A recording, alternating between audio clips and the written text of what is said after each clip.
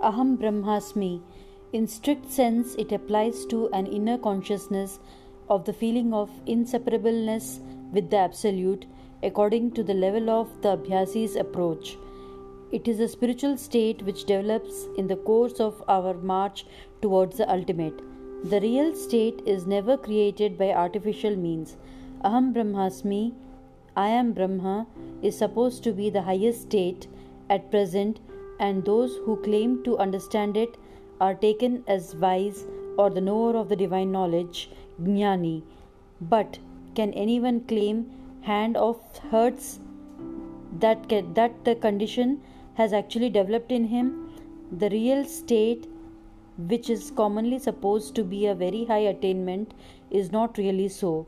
The feeling of Aham Brahmasmi is experienced at every knot on the point of contact of body and soul.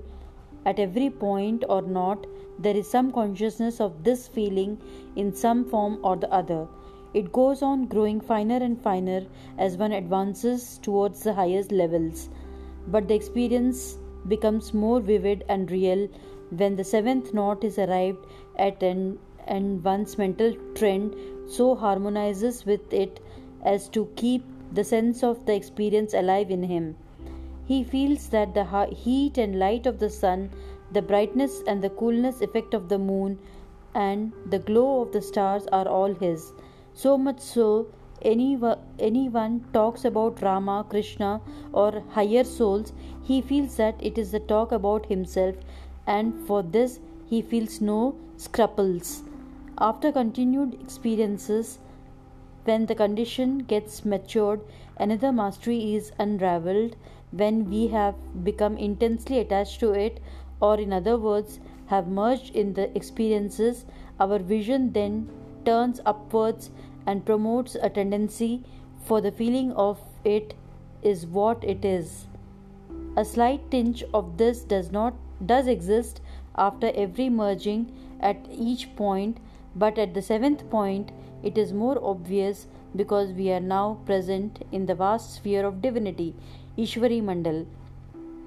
When we go ahead and merge into the state of it is what it is, we have then no other experience of it is what it is.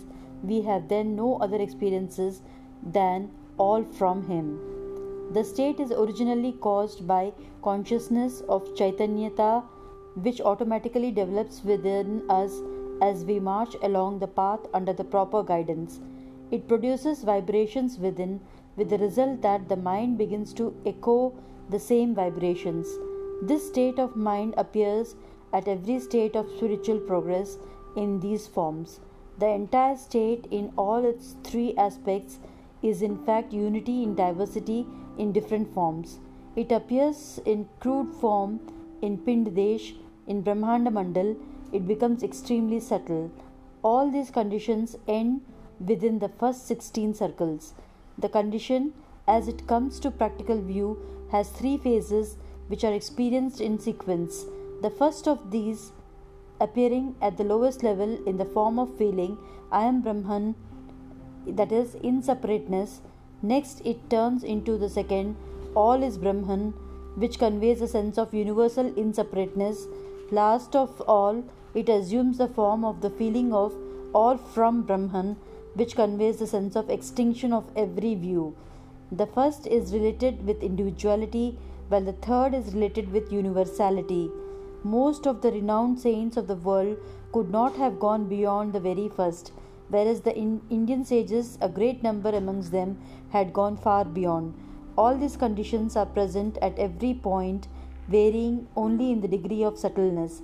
Every Abhyasi undergoes all these states during the course of his march, though he may not be consciously aware of it.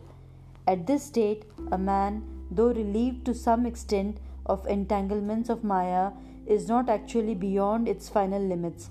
Consciousness of self exists at this stage, which is nothing but grossness, though in a very subtle form.